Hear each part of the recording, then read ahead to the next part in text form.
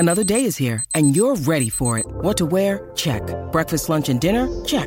Planning for what's next and how to save for it? That's where Bank of America can help. For your financial to-dos, Bank of America has experts ready to help get you closer to your goals. Get started at one of our local financial centers or 24/7 in our mobile banking app. Find a location near you at bankofamerica.com/talktous. What would you like the power to do?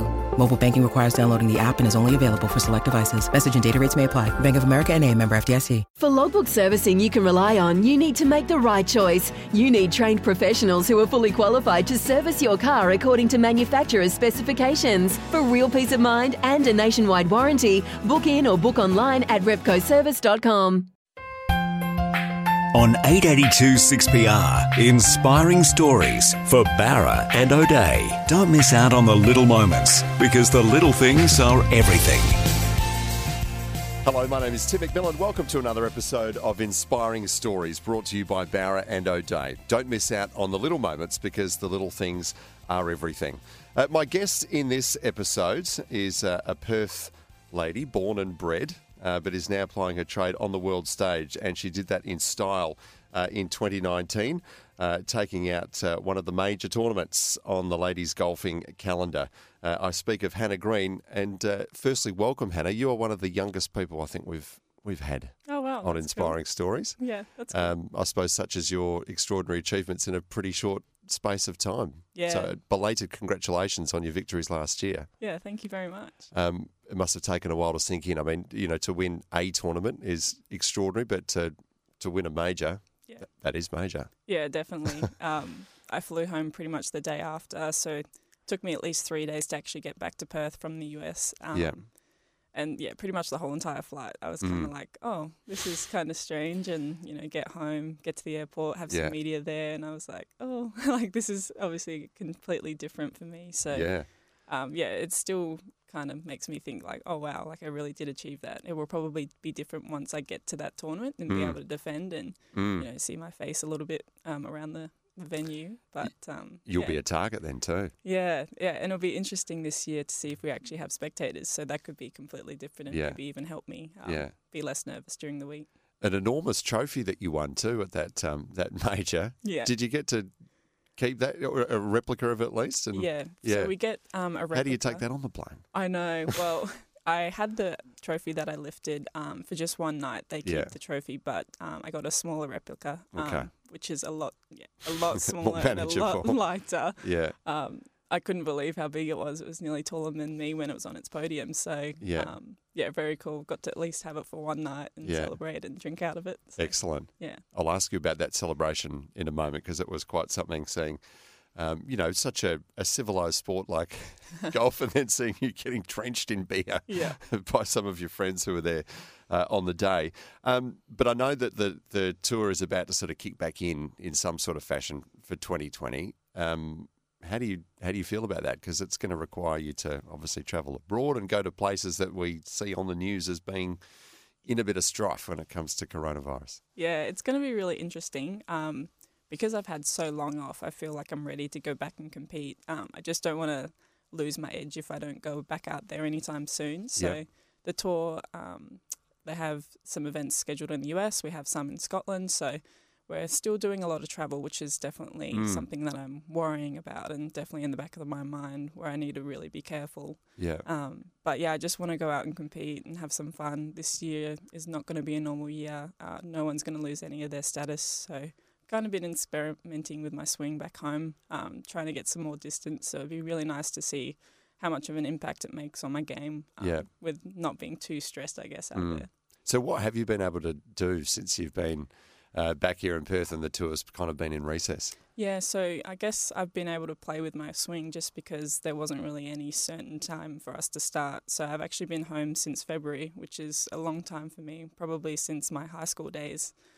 So I've been trying to work on hitting it a bit harder, getting some more club head speed and getting some more distance. I wouldn't say that I particularly hit it that straight off the tee anyway, but I didn't really hit it that long, so there was no real advantage. So just playing with this and having a bit of fun, playing some courses that I haven't played in a long time, I've definitely noticed the difference. So I'm excited to get back out on tour and to courses that I've played before and hopefully have some less club into the greens. Yeah, I suppose golf's one of those sports that hasn't had to finish up completely, even in a recreational sense. Yeah, Because if you're definitely. in lockdown, you can pretty easily socially Yeah. distance. You'd hope out in the good air, like fresh air, that you could socially distance. And there was a time that golf courses were closed for a couple of weeks, but I'd say that was in March or April, so it's been Yeah. open for a long time. So it's been good for us golfers. At least we can practice and play and still have some sort of idea of what we're doing. Yeah. Obviously, your golfing game was still pretty strong prior to you going into lockdown here and working on it and tweaking it. Because let's go back to your major that you won in 2019. Just if you will, just for those who perhaps don't understand how the golfing tournament system works. I mean, I say it's a major, but it is one of the big tournaments to win. I suppose it's a tennis equivalent of a Grand Slam, right? Yeah, pretty much. Yeah. So for the females, we're actually lucky that we get 5 majors. For the men, they get 4. There is another tournament that people think is a major, but it hasn't quite got that title. So, yeah, that was my first breakout win on the LPGA, and never really suspected it to come so early in my career, and nor at that event. Yeah.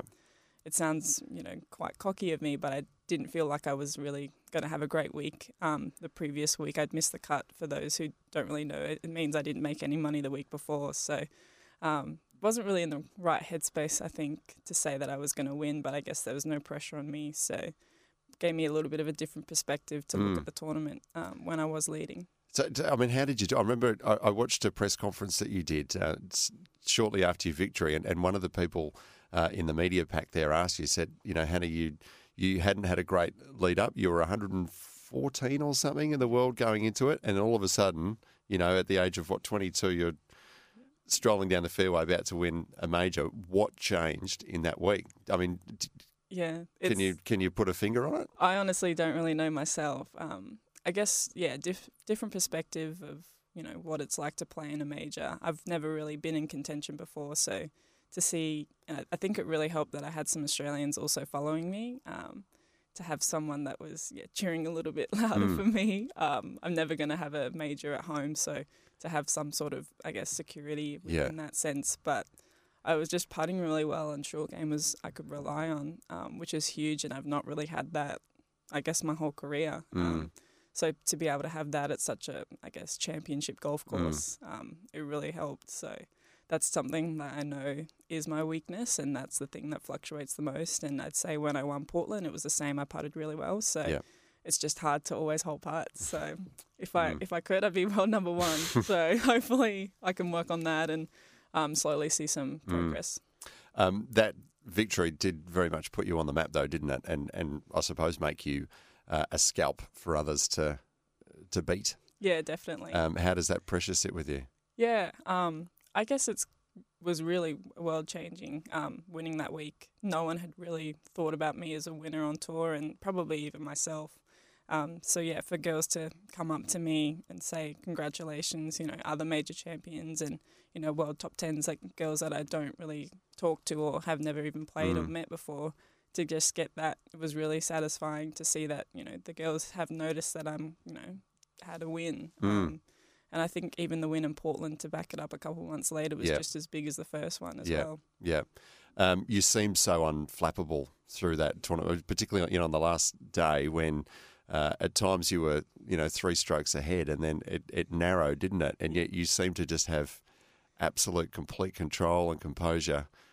Was that all an illusion? Were you actually definitely just a bundle of nerves? Yeah, absolutely. I think the first 9 holes I was under control because I did have a 3-shot lead. But when I made the bogey on 11, I missed a short putt, which is easily makeable. That's kind of when I thought, oh, great. Like, I don't want to, I'm the only person that's going to lose it. No one else is going to win it. So then I did see a leaderboard a couple holes later, and I gave myself really good opportunities coming down the stretch, but they just weren't quite going in. So the putt on 16 was huge to give me a little bit of a buffer for then, me to have the opportunity to actually make up and down on the last and actually win, not up and down to force a playoff. Tell me about the note that you received, that you drew some inspiration from on that final day, particularly that a young fan gave you. Yeah, so I met Lily in April in 2019. She was at one of our other majors, our first one for the year, A&A. I gave her a signed golf ball, didn't really think anything of it. So she was just a random in the crowd. Yeah. and she was down there watching us. And then, sure enough, she lives in Minnesota, so she came and watched. I think she was there 2 or 3 days. I don't think she quite made every round, but I had a bit of time when I was on the 7th green to then, for the next hole, it was a par 3, and the girls had, I think, only just teed off. So I knew there was a bit of time for me to switch off, and at that time I wasn't too nervous. So I saw her and her friend, and she wanted to give me something. So sure enough, get this little note, open it up, and it's the poem about me. So it was really so cute, and it was probably one of the best things that could have probably happened to me at that time. Just gave me a bit of time to think and kind of bring me back down to earth. And a great way for me to switch off in between shots. So I read it then, and then also read it, I think, on the 14th hole when things were getting a little bit shaky. So it was really cool to see that. And Lily was, even after I'd finished, she was there after I'd signed my scorecard and did some media. She was still there, hoping that we could see each other, but I just got pulled in every direction. I couldn't. Yeah. And have you still got? Yeah, so I've got it framed. It's in my house, framed up. And I spoke with Lily probably 4 or 5 weeks ago. Oh, great. Because it's summer over there. She was doing some junior clinics this summer before school. So, it's really cool. I'm still in touch with her and her parents. You've stayed in touch. Fantastic. Yeah, and I hope to go back to Hazeltine and hopefully see them again. Yeah. Well, fingers crossed you'll get a chance to defend your titles that you won in 2019 at some point, somewhere. Yeah. We need to take a break. After the break, I want to ask you about your time with Kari Webb, one of the absolute legends of Australian sport, and how important she's been to your career. Hannah Green is our special guest. This is Inspiring Stories. We'll be back with more in a moment. You're listening to another inspiring story brought to you by Barra and O'Day, because the little things are everything. This is Inspiring Stories with Tim McMillan on 882 6PR, brought to you by Barra and O'Day, because the little things are everything. Welcome back to Inspiring Stories. Golfing superstar Hannah Green is our special guest in this episode. Hannah, Kari Webb is, she's been such an important a pioneer, really, for Australian golf, hasn't she? Not just on the ladies' side of things, just golf generally. She's one of our absolute superstars, and I know that you've had a connection and a relationship with her going back a few years now. Mm-hmm. Can you tell us when you first sort of came into her orbit? Yeah, so I actually met her around 5 years ago. She does a Kari Webb scholarship that she's been doing for maybe 10 years now. Yeah. And so that gives us the opportunity for 2 players here in Australia to go to watch her at the US Open. And she also gives us some money to help us get there and then hopefully play some other tournaments while we're over there. So I was able to win that in 2015. Went to my first US Open. So and you would have still been, at the tail end of school? Yeah. At that point? Yeah. So I would have been just a year and a half out of school. Right. So at least I didn't miss it too much. But went and watched her, and that was my first time meeting her, was, knocking on her doorstep and waiting for her to answer at like 10 o'clock at night. I'd just flown at least 30 hours to get over there from Perth.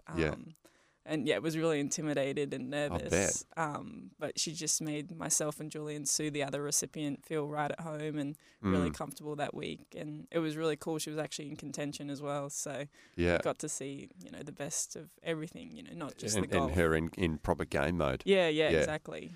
She seems, I've never met Kari Webb, but she seems like she's a really strong character, kind of no nonsense, but if you're in her corner, she'd have you back. Is that about right? Yeah, definitely. I mean, a lot of people think that she's really serious on the golf course, and it's just because she's so competitive. Yeah. But she definitely is able to switch it off once she gets off the golf course and have a bit of fun. So it was really cool for Julian and I to see that, and first time actually watching her play in person for both of us. So it was really inspiring to see her do so well. And then in 2019, when you're there claiming that major victory, she was there too? Yeah, so it was really cool. I stayed in the house with her that week. So she asked myself and a couple other players if we would be interested to stay with her probably 4 months before the tournament started. And of course we said yes. There was no way we were going to say no.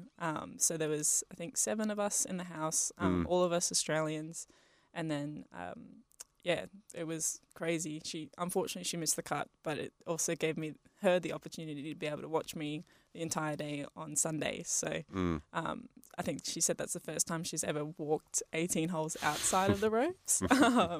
So obviously that was really special for both of us, but I'm sure she got some pleasure out of watching, someone that she's seen grow up from an amateur to a professional and win her first championship. She was one of the people that was sought out for commentary after your win, and she almost spoke about you and your win like she was a proud auntie. Yeah. Is that the sort of relationship that you have? Yeah, definitely. She's always messaging me now that she doesn't play so many events on tour now, which sucks for me. I wish I could travel with her more, but she's always messaging me, asking how I'm going, what events I'm playing. She always wants to know what everyone's doing, and she doesn't do it just for me. She does it for everyone that she's met through a scholarship. Yeah. When she was talking about you, particularly around that tournament, the way you held your nerve on that final day, she talked about how you had that kind of, it's almost a gift. It's something you can't be taught. It's just something that you have in you that, you almost coach yourself in that moment. You keep your cool, you keep your composure, you stay together. And she said that she hopes that someone doesn't try to teach it to you. Yeah. Obviously, it's that inner strength that you can just sort of breathe, take control, do what needs to be done. Yeah. I mean, do you know what she's talking about there? Can you describe what it is, what that sort of inequality that you have and where it might have come from? Yeah, so when I won, I played on the Symetra Tour in 2017, and I was fortunate enough to win 3 times. And she did say that I had something different about me, but I wasn't really sure what she was talking about because it wasn't as high a level as obviously an LPGA and a major. Yeah. But I think because it was my first time in that situation, and I think I dealt really well with how I was playing and all the other things outside of golf. I think that's kind of what she meant. But for obviously like a major champion herself, winning 7 majors, over 20 events, for someone of with her background, for her to say that about me was just crazy, and probably the biggest compliment I'll ever get from her. Oh, it absolutely was. An incredible compliment. Tell us about the moment then that you finished up your round, the 4th round, and claimed your win. Not something you see all the time. I mean, you do see people get sprayed with water or Gatorade or whatever's around, but on a golf course, you don't often see people get drenched in beer. Yeah, I guess. So I honestly, from when I hold that putt to signing my scorecard, it was a bit of a blur. So I remember, getting not tackled, but having everyone come around me and, some sort of liquid getting sprayed onto me. So it was more for when I saw the replay of it to see that it was beer, and to see everyone come up. But yeah, it was apparently, I was talking to the girls, they were trying to get champagne, but I guess over there with the time of day, they couldn't get champagne. So they had to, they said they didn't want to get water because that's what everyone does every week. And they said they didn't want to be cheap. So they said, we'll go into one of the tents behind the green and see what they have. And sure enough, beer was the only option. Or I think it was Coke was another option, but they didn't want to do that. No. So yeah, I got doused in beer, and I was at the golf course another 4 hours later doing media stuff. And towards the end of that, I smelt so bad, so I felt really bad for everyone that was having to deal with me. But it was so fun to see everyone and see how excited everyone else was for me and their reactions. Yeah. And how did life change for you after that? Obviously, your name's sort of etched in stone after that. You get a pretty tasty paycheck to go with it, with a win like that. Definitely. But, day to day, how was life different for you after that win? So I was actually supposed to play the week after in Arkansas. It was a 3-day tournament. But at that time, I didn't really have a big management company to handle all the requests that I was receiving. So the LPGA were telling me that, I think the Monday after I'd won, I had a phone call at 7 a.m. with Golf Channel, and then I had a couple other things to do in the afternoon. And I was just so out of it, I guess, because I've never had that much attention and that much need to do anything. So I decided to withdraw from the tournament, and decided to book a flight home that Monday night. Just get the hell out of there. Yeah. So I was actually planning on going home after Arkansas anyway. So I ended up having 4 weeks at home here in Perth.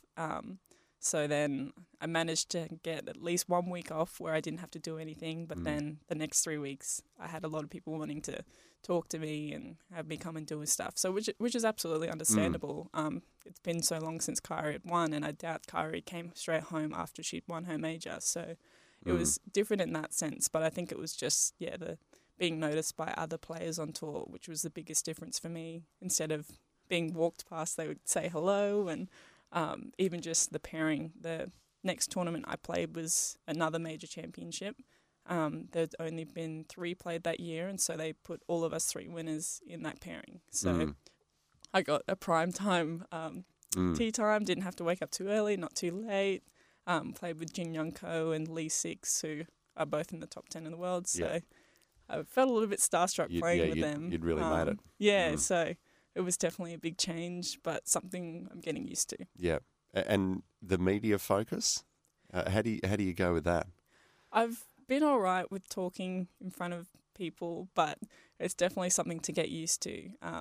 I think I was lucky that when I was an amateur, we did a little bit of training and I had some sort of, experience at doing it. Obviously not at a high level, but it's definitely not for everyone. I can understand why people get nervous because it's so hard with social media. One bad comment can get taken the wrong way and get completely blown up. But so far, I haven't done that. So, and hopefully don't do that either. Hopefully today won't be the day that you throw something too loose out there.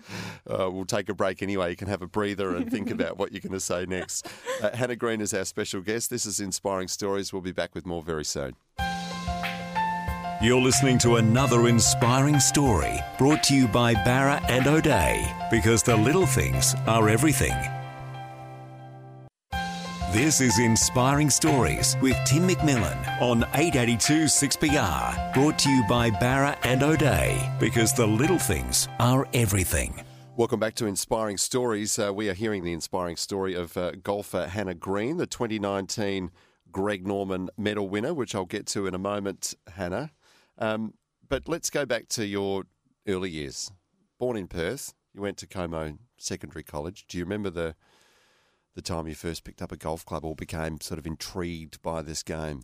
So I was looking at baby photos a while ago, and I actually found a photo of myself holding a putter when I was probably 12 or 18 months, but there was no way that I actually played it then. Yeah. I think something it was you just whack things in the house with. Yeah, I think it was more of a setup pose for this type of photo. But I think the first time I probably took up hitting golf balls with Dad was when I was 8 or 9. Yep. I started clinics at Hillview Golf Course when I was about 9 and a half, I want to say. So at the time I was doing swimming and tennis, so both individual sports. So golf kind of just made sense to me to try and play. And I thought it was cool that Dad was playing as well, so that I could possibly try and beat him, which I'd say most girls especially, that's how they get into the sport, is their dad or grandfather have some sort of, idea of playing golf and they want to join him. Dad was the keen golfer. Yeah, Dad's the golfer, but Mum also was probably more the caddy and the one that took me to all my tournaments. So it was definitely a partnership in trying to get me to play golf. Yeah.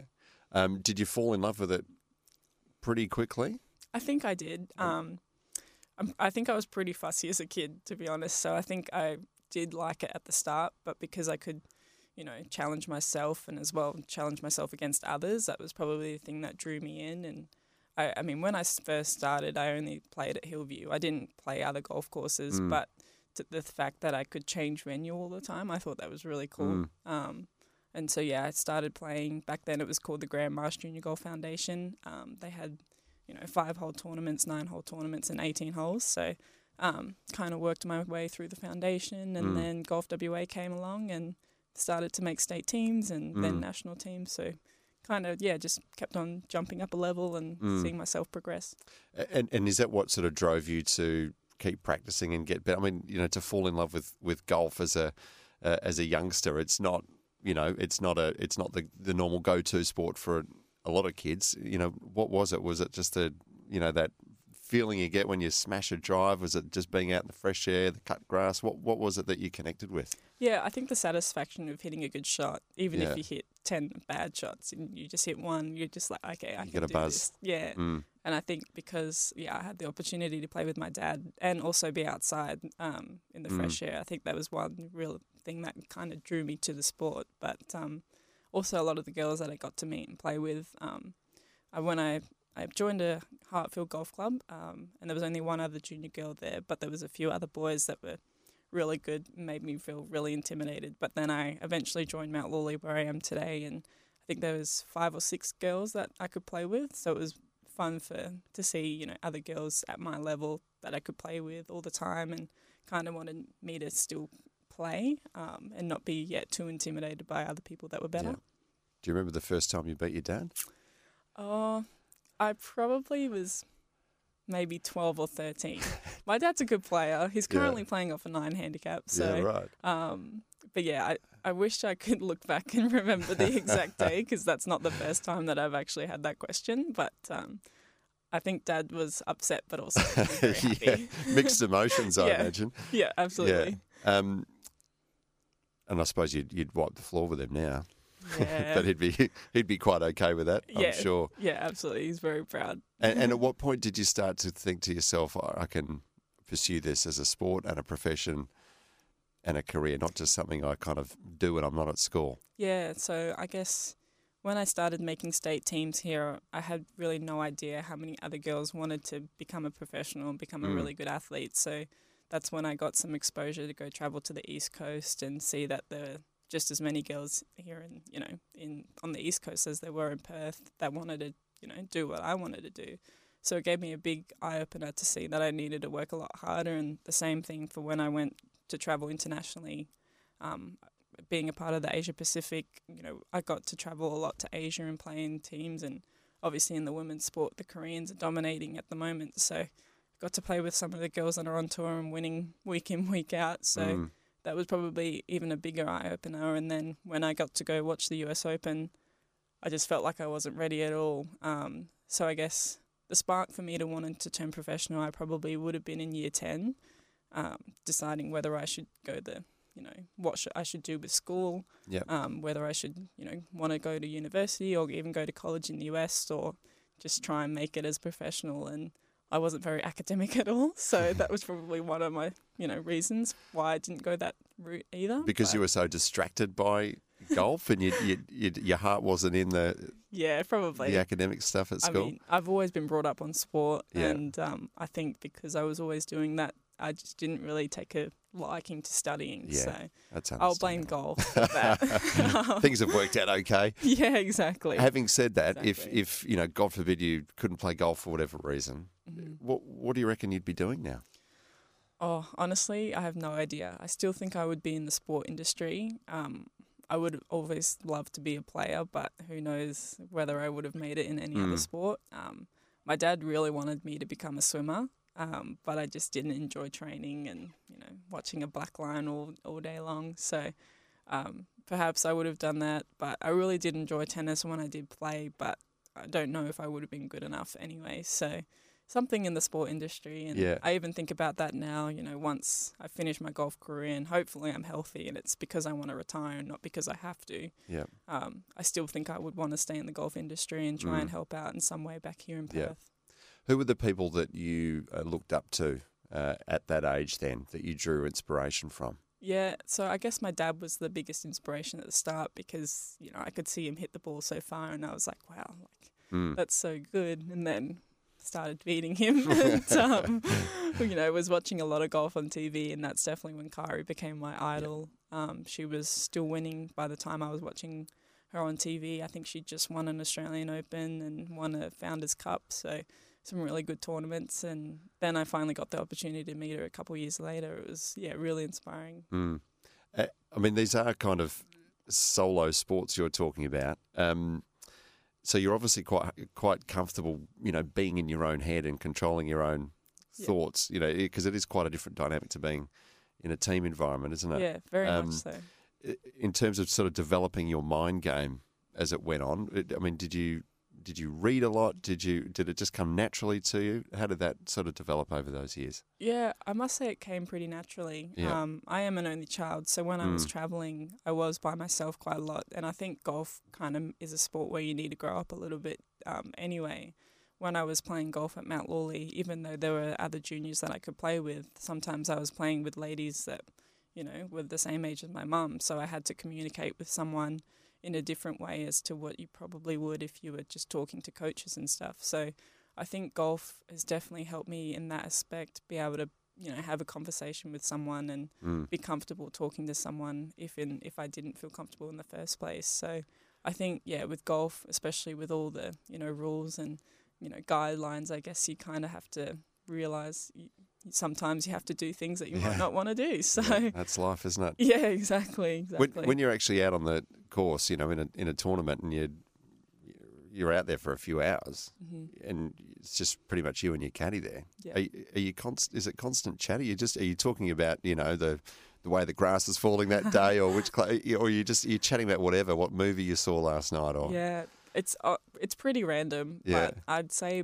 most of the time when I'm playing well, I am chatty. That's probably one thing I've noticed, that when I'm playing bad, I like to, get my own little shell and not really talk to anyone. And I know when I'm playing well, I do talk. So that's something my caddy knows, and he'll notice it if I am, shying off a little bit. But we talk about anything, to be honest. Yeah. I remember when I won KPMG on the 18th hole, we had to wait for the group in front to tee off, and we were talking about this year's venue for the British Open. So sometimes we talk about golf, sometimes it's, what are we doing just after the whatever. round? Yeah, something to just kind of switch off. Yeah, because it's a pretty unique relationship, really, isn't it? Yeah, absolutely. Yeah. I mean, I'm spending time with my caddy 7 or 8 hours a day. Yeah. It's got to be someone that you like. Yeah, exactly. And same goes for them when they're, choosing which player they want to work with. Yeah. Even though, that's how they make their money is off us, they still want to enjoy their work. So yeah, absolutely.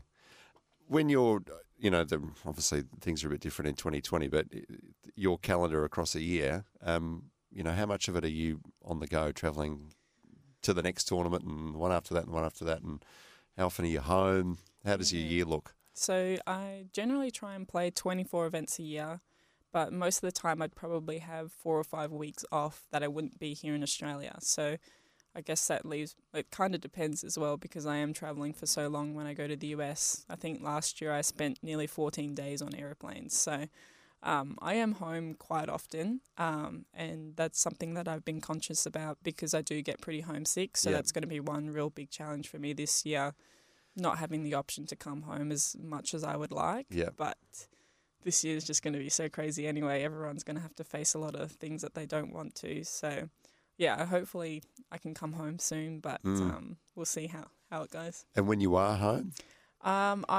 When I'm home, usually if it's during the season, I try and schedule myself 3 or 4 weeks off just so I can get over the jet lag from wherever I've come. Generally take the first week off, not touch a club. You just don't even touch them. Yeah, just leave them in the bag. Yeah. Don't even get them out of the suitcase. It's better that way. Otherwise, I want to keep playing. Yeah. Just, I guess, probably catch up on sleep. That's the biggest thing that I'll do. I do get pretty exhausted when I'm on the road for quite some time. And then, have a couple of weeks of practicing and seeing my coaches, seeing my physio. My whole entire team is here in Perth. And I don't see that changing anytime soon. So that's probably why I'm conscious about coming home and giving myself some good, I guess, rest and also some good time to get ready for when I go back out. When you're home, though, and you're not sleeping, are you a gamer, or are you just catch up with friends, or probably walk catching the up. dog? What is it that you kind of just a real simple homebody thing that you like to do? I guess catching up with friends and family is probably the number one thing I want to do when I'm home, but even when I'm on the road, I actually like to do jigsaws. So that's something that I obviously can kill a lot of time. It's something that my friend Sue and I started doing probably June last year. So I do that when I'm at home. But, just catching up with everyone. Yep. I don't always get to see them when I have the 2 weeks here. So, trying to make sure I can see everyone. Do it when you can. Yeah. Very good. We need to take another break. Hannah Green is our special guest. We'll be back with more on Inspiring Stories in just a moment. You're listening to another inspiring story brought to you by Barra and O'Day, because the little things are everything. This is Inspiring Stories with Tim McMillan on 882 6PR, brought to you by Barra and O'Day, because the little things are everything. Welcome back to Inspiring Stories. Tim McMillan is my name. My special guest in this episode is golfing pro Hannah Green. Hannah, you've spoken about how you like to base yourself here in Perth, but logistically, there must be a pretty strong argument for you to base yourself somewhere more like the States. Florida seems to be the go-to place. Yeah. Is that even a thought you're entertaining? It definitely was a thought a couple of years ago when I was doing 3 or 4 months on the road. But now that I do come home, I mean, obviously it's tough with the travel, and so far I'm handling it. Who knows if I'll be able to do it in the next 5 years. But at the moment, I don't see myself getting a place. Yeah. I am very fortunate that Golf Australia have started renting a house in Florida, actually, for those who, I guess, are in the same situation as me, don't want to pay for rent each week, even though I might be there 4 or 5 weeks a year, or even buy a place. So that's actually in Orlando, so a big hub, some really good golf courses there, and actually a lot of other Aussies living around that area. So I have that option for now. We'll see how it goes. That's enough. Yeah, exactly. Wait till you get sick of the time on planes. Yeah. We'll see how the body holds up with the 30-hour journeys everywhere. Now, I know that your partner is also a golfer, Jared Felton. Pandemic, I imagine, has allowed you to spend more time together. But, outside of that, when do you guys actually see each other? I know. So that's also another thing that I guess dictates the schedule for both of us is when we can see each other. And last year was great because I was able to come home every 6 to 8 weeks. And when I was home, Jared was always home. So that made it obviously really handy. But this year, Jared was meant to be on the European tour, so I think he was going to be on the road for 6 months. So obviously with no events happening, we've both been at home the last 4 months, so it's been really nice. But then again, I might be gone for 4 months, so it's going to be difficult. But that's tough, isn't it? It's something we've always done.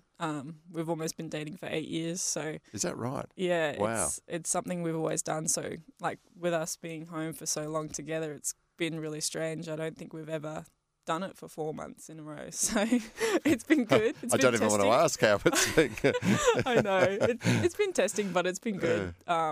Especially since there isn't any tournaments. That's probably when we get a little bit, bit on each other's nerves. Yeah. But no, it's been really nice actually. Do you go out and play around together, or do you keep that separate? We have had some rounds together recently.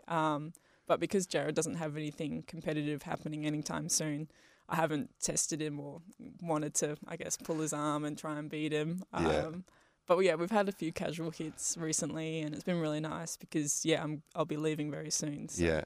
And are you ready? Are you itching to get back out there and play competitively? Yeah, definitely. I've had some good warm-ups here in Perth. Golf WA have been setting some challenges for us professionals who want to play, and then also some of the top amateurs here in WA. So I've had a couple of competitive rounds, but obviously tournament golf is going to be very different. And I just hope that I'm not too rusty when I get back out there. But I mean, everyone's thinking the same thing, so we all got to deal with it. And more than likely, you'll be playing at places where no crowds are allowed to be. Is that a strange sensation? Because I imagine you would get used to being watched as you go around from hole to hole. Yeah, it's going to be different. And I think the thing that I'm concerned about is making sure that I'm hyped up enough in the right situation. For right now, I think we're going to go with no crowds for quite some time. It's hard because we are in the US and every state has different, I guess, guidelines at the moment. So I think the second tournament back on the schedule, they're going to allow crowds, but, I think only 2,000, so everyone can social distance. But when we go over to the UK, there's definitely not going to be any crowds at all, which will probably be the strangest. And even not having grandstands and anything like that to actually see the golf course bare will be very strange. Yeah. So, hopefully I can get hyped up enough and feel ready when I get back out there. It's interesting you say that because you don't seem like you're hyped. Yeah. Which is probably a good thing when you're out there. But, obviously when you grow up and you're falling in love with the sport, there are no crowds, and then suddenly there are. Yeah. Is it a question of sort of rising to that level of intensity that's required in a tournament, and the crowd's a part of that? Yeah, definitely. Like, I don't want to be too excited, and then I don't want to be too flat. Yeah, so yeah. I think the crowd, obviously that would make me more excited and more nervous, but I hope that, no crowds won't make me too flat. And luckily I do have someone to rely on with my caddy, and I'm sure most girls will kind of feel the same anyway. So perhaps we can try and help each other out a little bit in that aspect. Yeah. Just lastly, I mentioned earlier you are the 2019 Greg Norman medal winner, which is basically given to the most outstanding Australian golfer of that year, which probably didn't come as a massive surprise to a lot of people that you won it last year. But I mean, when that's been sort of put around your neck, how does that feel?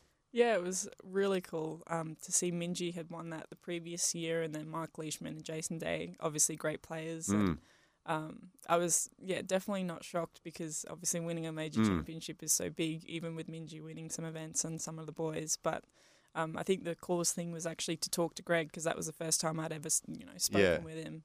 And then also Cara presenting me the medal. Yeah. That was a surprise of the night. I actually didn't know she was doing that until she actually got up on stage. So I almost started crying. Luckily, we both held it together. But to be recognised by the players on that board who select us, very honoured to have, I guess, them thinking about me to put me in that spot. Well, good luck for whatever the rest of 2020 holds. I know it probably wasn't quite what you had in mind, particularly defending the 2 championships that you won last year. But good luck for the rest of 2020 and beyond. And maybe we'll be speaking to you again at some point and reflecting on some more wins under your belt. So thanks very much for joining us. Yeah, thanks for having me. You've been listening to Inspiring Stories here on 882 6PR. Don't miss out on the little moments, because the little things are everything. We look forward to you joining us again next time as we unearth another WA inspiring story. You're listening to another inspiring story brought to you by Barra and O'Day, because the little things are everything.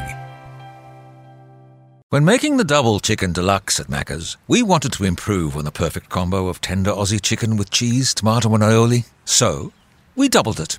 Chicken and Macca's, together and loving it. Ba-da-ba-ba-ba. Available after 10:30 a.m. for a limited time only.